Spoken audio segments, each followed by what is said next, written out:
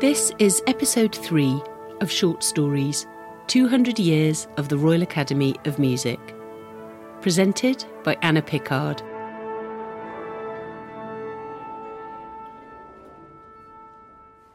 One of the highlights of researching and making this podcast series to celebrate the Royal Academy of Music's 200-year history has been recovering some of the stories of students and professors that have become, if not quite lost, then certainly neglected. Both of the people you'll meet in this episode were skilled musicians and pioneering international adventurers. Their musical interests and successes spanned the popular and the concert stage, mapping the cultural shifts and spasms of the early 20th century. I first came across them when I saw 2 class photographs in the Academy Library. It was the class of 1918, and there were 2 black students, Edmund Thornton Jenkins and Evelyn Dove.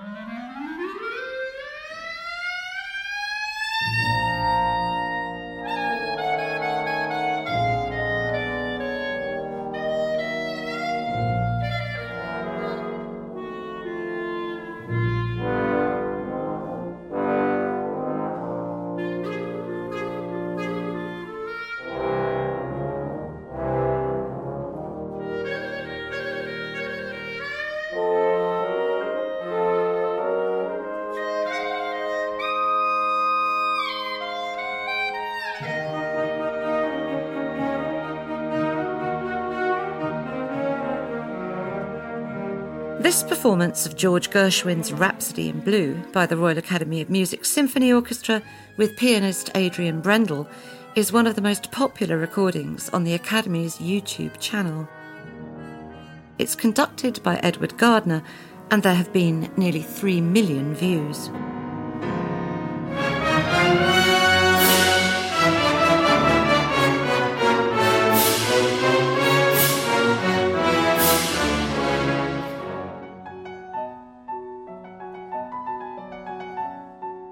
Rhapsody in Blue was premiered in 1924 in New York City and had its first outing in London in 1925 at the Savoy Hotel, where it was performed by the resident dance band.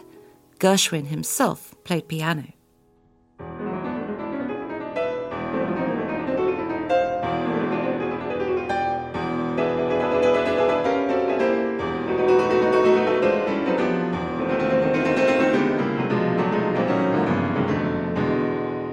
The piece was famously written to combine the harmonies and idioms of jazz with the techniques and instrumental colours of the European symphonic tradition. That the US and UK premieres took place in dance halls was also significant. After the end of the First World War, Europe was in the middle of a new dancing craze. One newspaper in 1919 reported that London was dancing mad.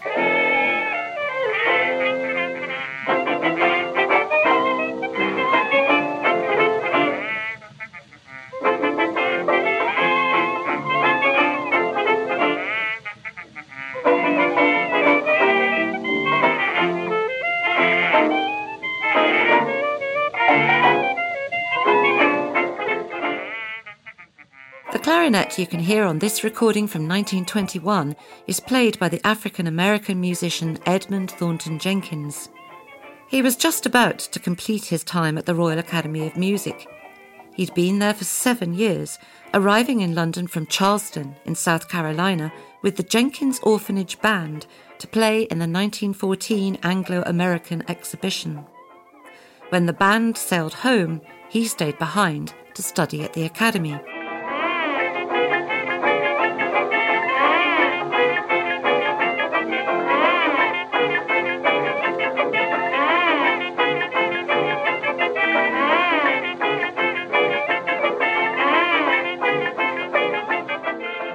He'd had a very busy time. Edmund had studied harmony, composition, voice, oboe, organ and piano, and was made sub-professor of the clarinet. He was awarded the Charles Lucas Prize for Composition, the Battison Haynes Prize, again for composition, and the Ross Scholarship for 2 years running.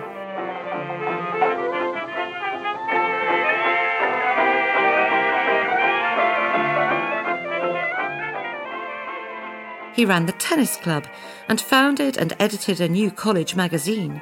When he left, he was made an associate of the Royal Academy of Music.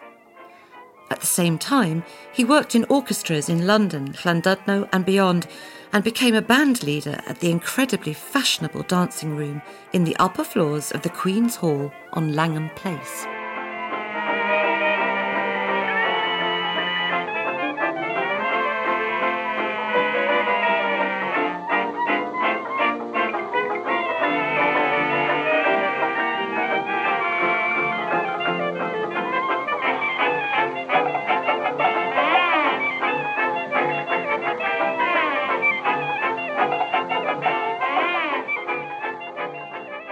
Around the time that Edmund was making this recording for HMV, another former Royal Academy of Music student, Evelyn Dove, was on tour with the famous Southern Syncopated Orchestra led by the American composer and former student of Dvorak, Will Marion Cook.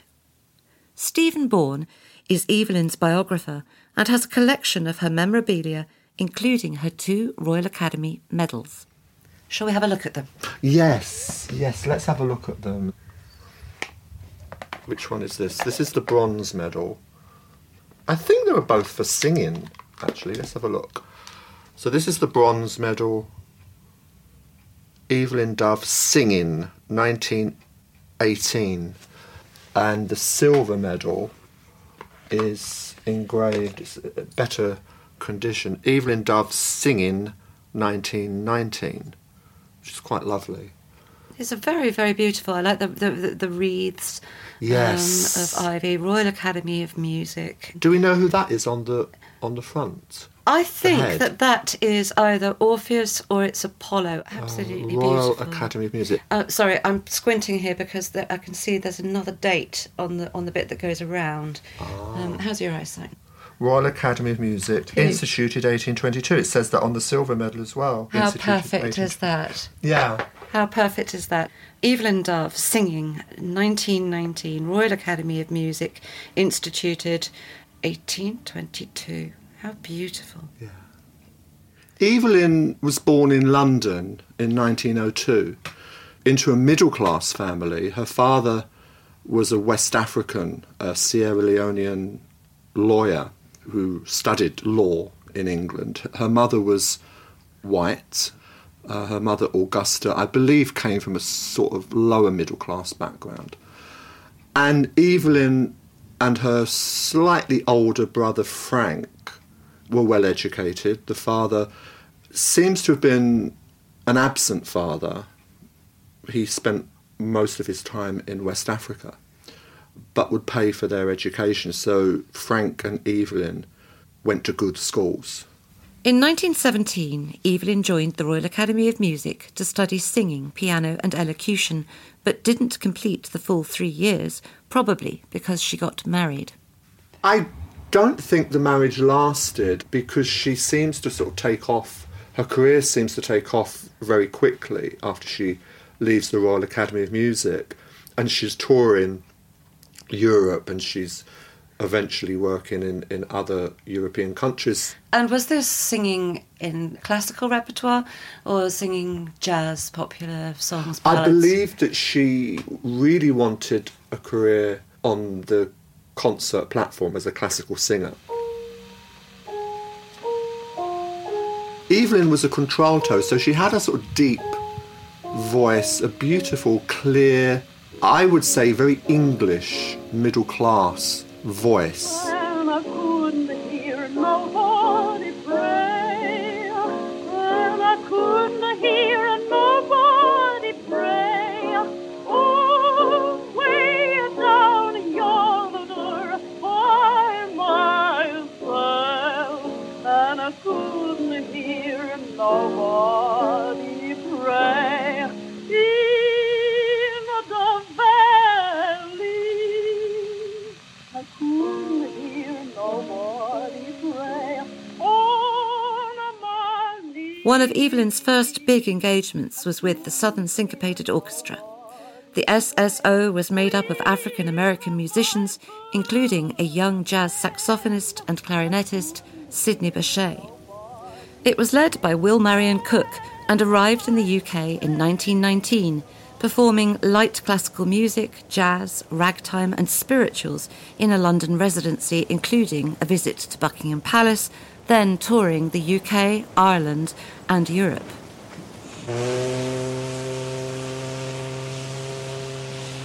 By September 1921, when Evelyn joined them in Glasgow, the orchestra included several black British musicians. They set sail for Ireland on the 8th of October. There was a very dramatic incident in Evelyn's life in 1921 when she travels on the ship, the SS Rowan, to Ireland with the Southern Syncopated Orchestra. But the ship is in an accident and sinks, and some of the orchestra members, sadly, are drowned. Evelyn, thankfully, was one of the survivors. There is a newspaper photograph of her that I found, her looking very bedraggled. There's also newsreel of the survivors of the SS Rowan that she's in. That's the first, earliest film that I've ever found of her. And she's smiling, and she's happy to be alive. But it could have been an even worse tragedy, but thank God some of them did survive. I couldn't hear nobody pray. Oh, way down yonder, 5 miles away. I couldn't hear nobody.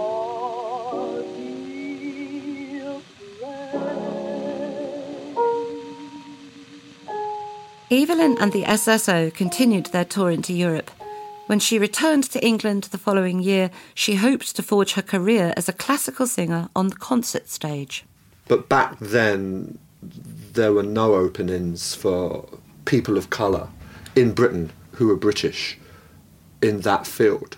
Very, very difficult. Visiting African Americans like Roland Hayes and a little bit later in the 1920s, Marian Anderson could work here in the famous kind of concert halls. But Evelyn, the doors seem to be closed, so she very quickly moves into cabaret. Because this is the roaring 20s. This is the era, we've had a terrible war, let's party. And so cabarets are very popular in London's West End, very exclusive. So that's where she goes. And also the music halls. And eventually she's so well known on the cabaret circuits by the mid-20s that she then is asked to replace the leading lady in an African-American revue called the Chocolate Kiddies. Now, the Chocolate Kiddies was never produced in America. It was a combination of different African-American nightclub acts from New York. And what I managed to gather was that Evelyn was well known enough in London in 1925 to be asked by her agent, put her name forward to the management, and she just scooted off to Europe and joined the company.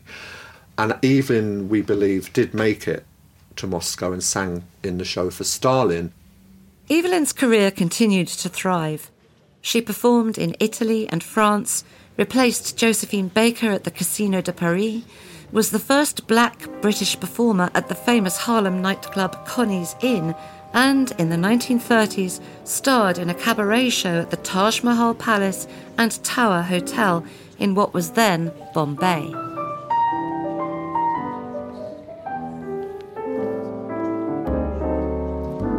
Someday he'll come along, the man I love, and he'll be big and strong, the man I love. And when he comes my way, I'll do my best to make him say. Evelyn became a well-known name on BBC Radio during the Second World War, singing spirituals and torch songs for the Forces, Home Service and the Light programme. In 1946, a television version of one of her radio shows, Serenade in Sepia, was launched. Her successes are chronicled in a scrapbook. And though it seems absurd,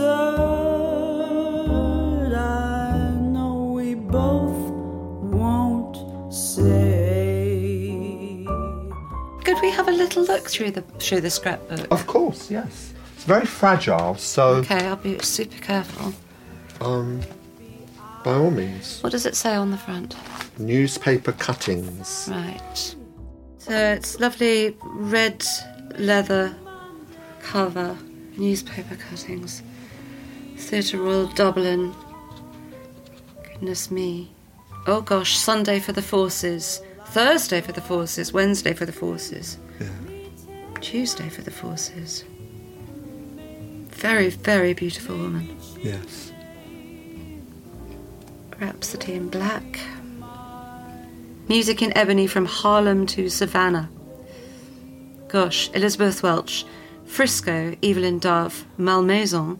The Georgia Crackers, the BBC Review Orchestra, conducted by Chaim Greenbaum. From which I'll never roam. Who would you? And so all else above, I'm dreaming of the man I love. Evelyn Dove turned away from her concert training and towards jazz and cabaret to find success and make a living. More than 100 years later, students like Imogen Churchill, who we've just heard singing there, study in the jazz department that was introduced at the Royal Academy in 1987. Were Evelyn to study singing at the Academy today, she could choose between jazz, opera, lieder or musical theatre, and the students themselves are determined to broaden the classical repertoire and explore music that reflects the diversity of the city in which they live. My name's Melissa Doody. I'm a third-year undergrad violist. My role on the student union, I'm the equality and diversity representative. Last year, Melissa helped to put on the Seen and Heard Festival that celebrated diversity in classical music. It included a performance of this piece, Nonette, by the Black British composer Samuel Coleridge-Taylor.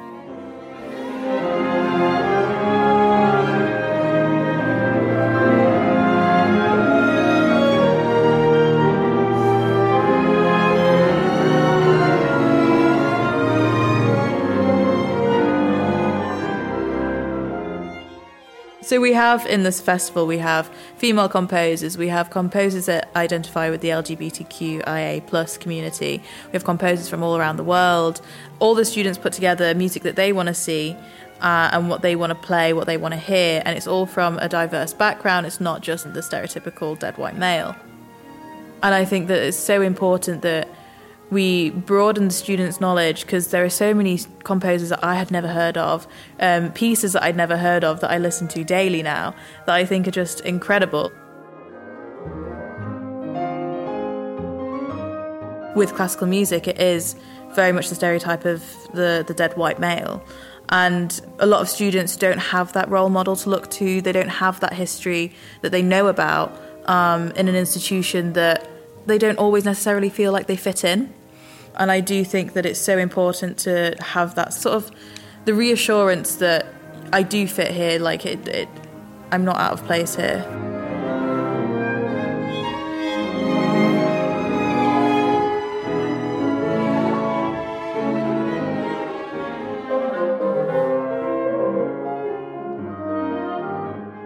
Another student-organised concert, this time in 1919, also featured the work of Samuel Coleridge-Taylor.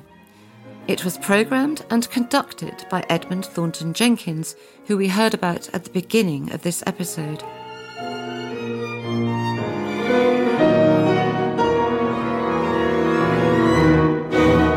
Edmund booked the Wigmore Hall on behalf of the Coterie of Friends. This was a group of African, African American and West Indian students living in London who had formed a society whereby the much isolated population of serious-minded people of colour may come into contact at frequent intervals.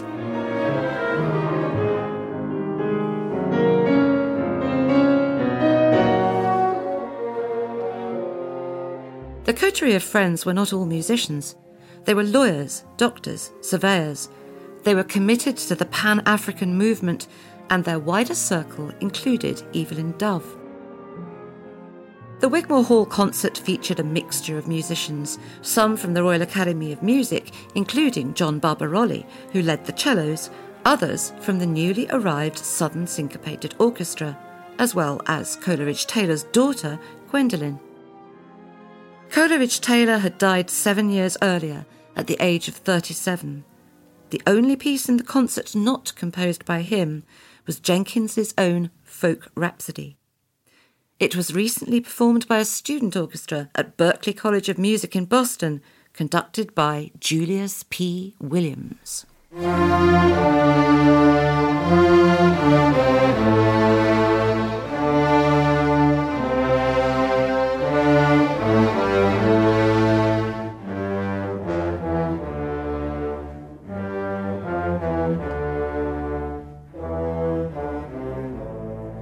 As we've already heard, Jenkins had a lucrative career running the dance orchestra at the Queen's Hall and pioneering the jazz sounds of his Charleston roots.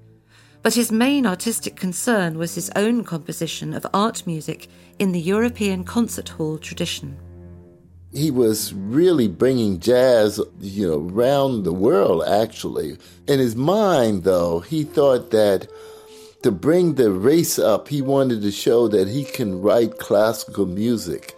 He wanted to show the intelligence of African Americans, that it wasn't just jazz or spirituals, but they were able to write in the higher classics. Now, this was early in the, we're talking about 1917, 18, 19, 20.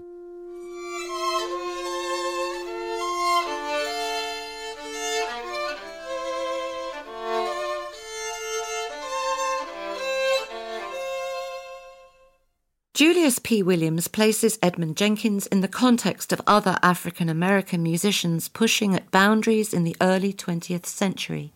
African Americans were trying to expand their realm all around the world. For example, James Reese Europe wanted to take his band from Harlem and wanted to be part of the army in World War I. And James Reese Europe had this band that was so fantastic that once they got to Europe, they said, wow, I don't know what they're playing, how they're playing these instruments. It's unbelievable.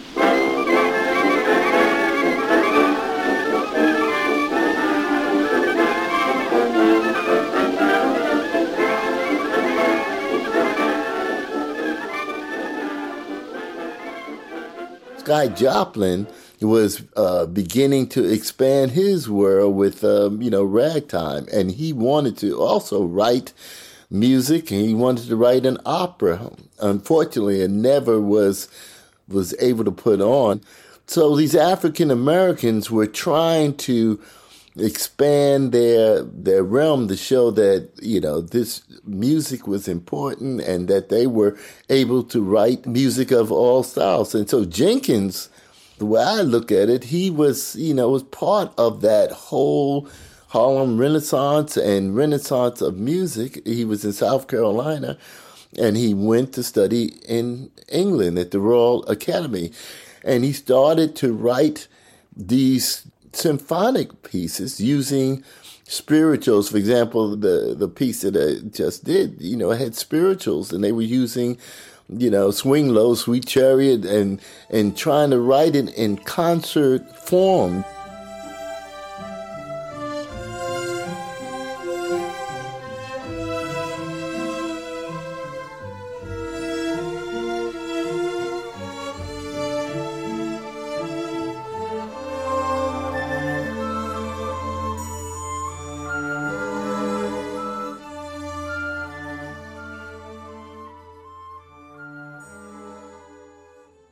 students from Berklee College of Music, Boston. Very little of the music that Edmund wrote has been performed since the 1920s, in part because he died when he was only 32.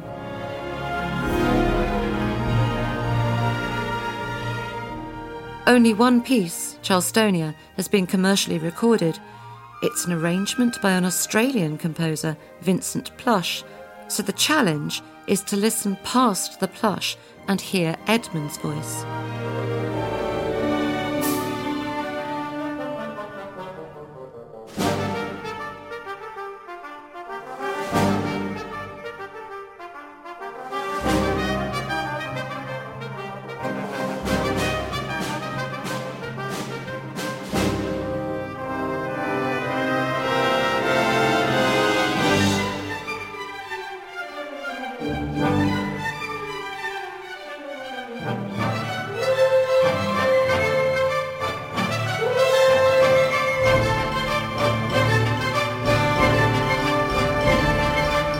I asked Royal Academy of Music alumna and newly elected fellow Alison Devonish what she made of it. It's a very impressive piece.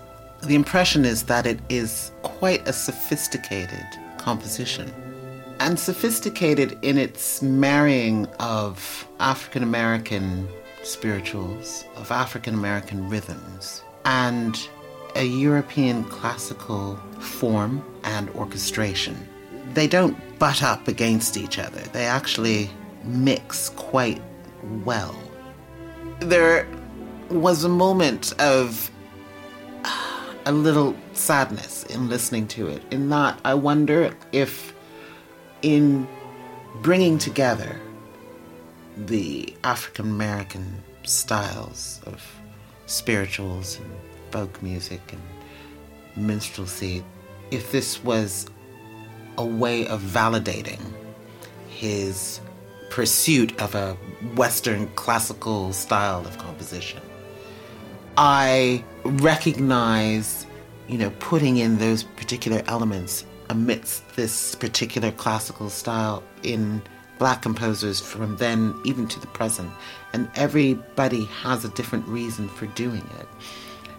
I think what always rises to the top is a pursuit of identity, I think.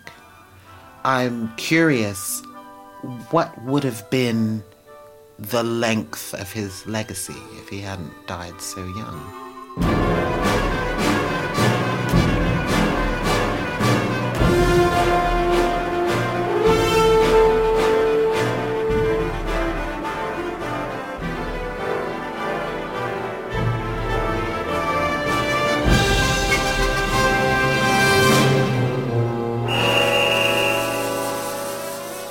I wonder if he lived longer, where his music would have gone.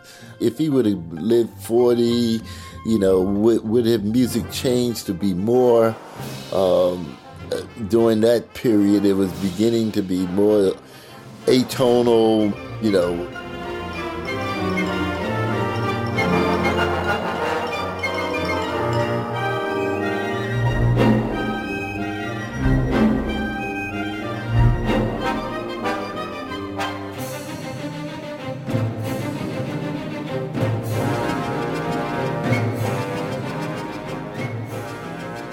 As with every composer who dies too young, from Schubert, Mozart and Purcell to Coleridge-Taylor, there are a lot of what-ifs attached to Jenkins's music.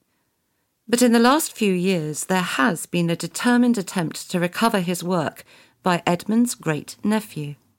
I'm Tufa Zimbabwe, and I am a pianist, a composer, arranger, educator, and very thankful, privileged to be working on my granduncle's music, Edmund Thornton Jenkins. My father would tell me growing up that he wants me to work on Edmund's music. It wasn't probably until my early 30s that I really got around to it. I got a phone call from Nigel Redding at the Spoleto Music Festival, and he was asking about if they could do his opera piece called Afram. And he also asked for me to be a part of it, to perform the music. And so that really kind of was the beginning where I just dove into all his music and started to edit and wherever appropriate, arrange, basically just put it in the print form, get it all computerized.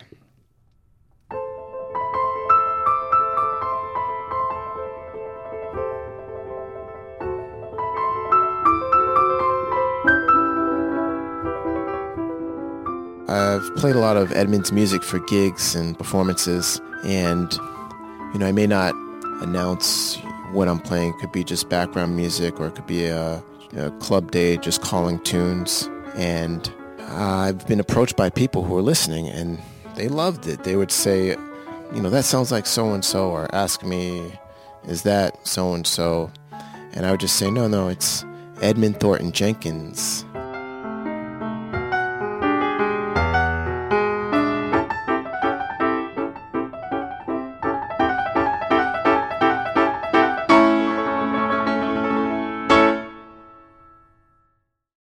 It's very interesting, the timing of this, because, Joplin dies in 1917, and that's just when Edmund Jenkins' talents really start to kind of flourish, and he's in London. I mean, what do we know about the type of music that Jenkins would have grown up listening to, what he would have been exposed to in his studies at Morehouse College in Georgia, and how he would have absorbed those influences and the ones that he found in London and then in Paris? Well, in that period, especially Morehouse was always known as the kind of choral traditional school.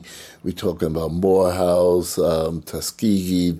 A lot of those schools lived off the spiritual. The spiritual was really the saving grace of many of these African-American colleges. They had to survive on music. In fact, to this day, a lot of the colleges, one of their biggest things is going on tour to do with spirituals. Jenkins was hearing that choral tradition, and most of the teachers in that period were really teaching traditional harmonic stuff, traditional writing. Another influence on Edmund's musical education was the fact that his father, Reverend Daniel Jenkins, ran an orphanage for the street children of Charleston and had formed a children's band to raise money. Reverend Jenkins was a shrewd businessman, and he would eventually put together a band, and he got instruments donated and would get instructors to teach the children how to play these instruments. Their music was raucous and infectious, as you can hear from this archive recording from 1928.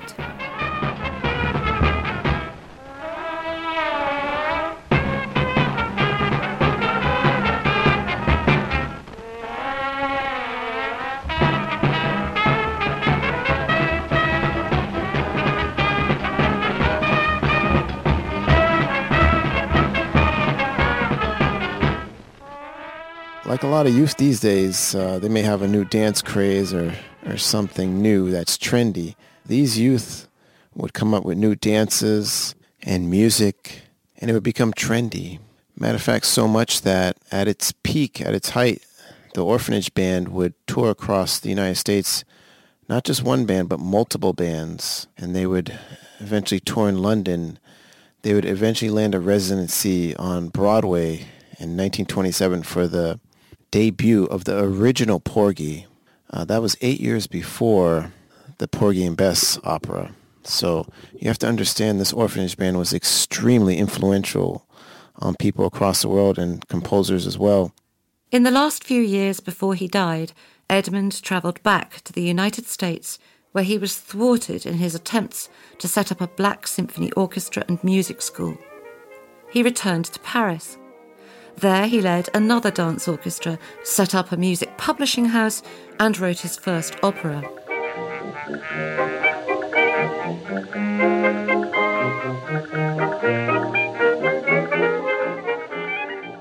In 1925, he had Charlestonia premiered at the Kursaal Ostende and had another work accepted for performance in France. He seemed tantalizingly on the brink of a breakthrough, and it's hard to know what he might have done next how his music might have developed, and where his entrepreneurial spirit would take him. He was admitted to hospital in Paris in July 1926 and died of causes unknown on September the 12th. For Julius Williams, Edmund's story remains important.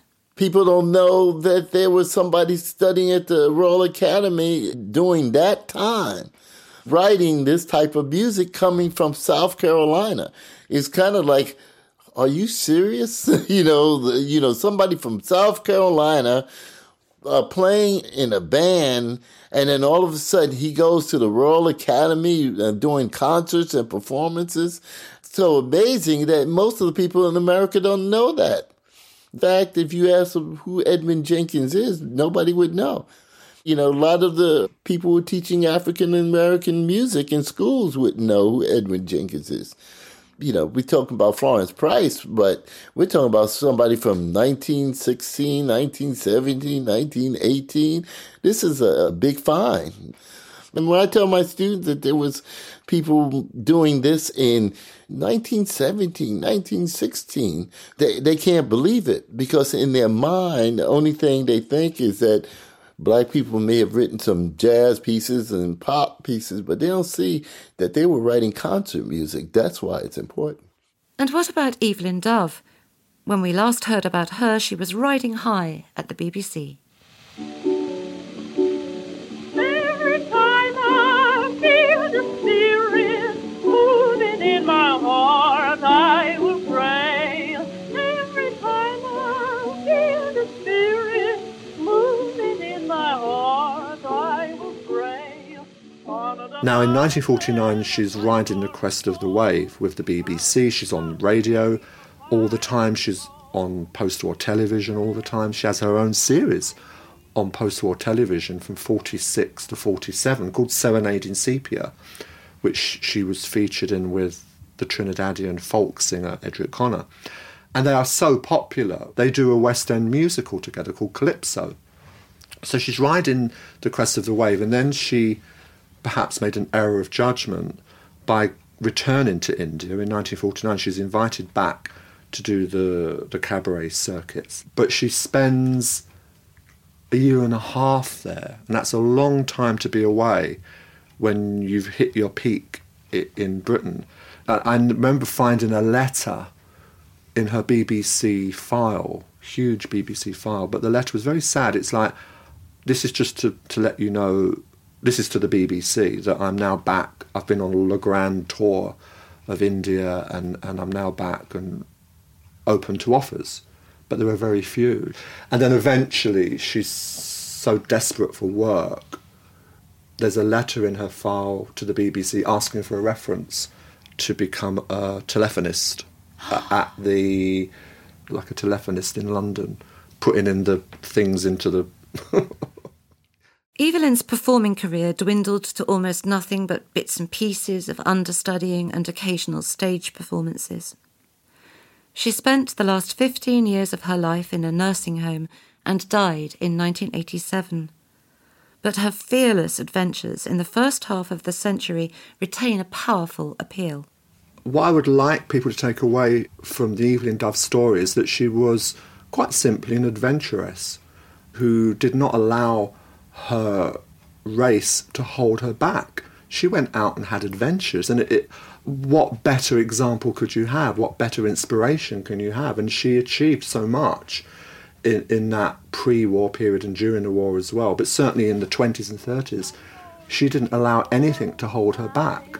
Every time I feel the Spirit moving in my heart, I will pray. Every time I feel the Spirit moving in my heart, I will pray.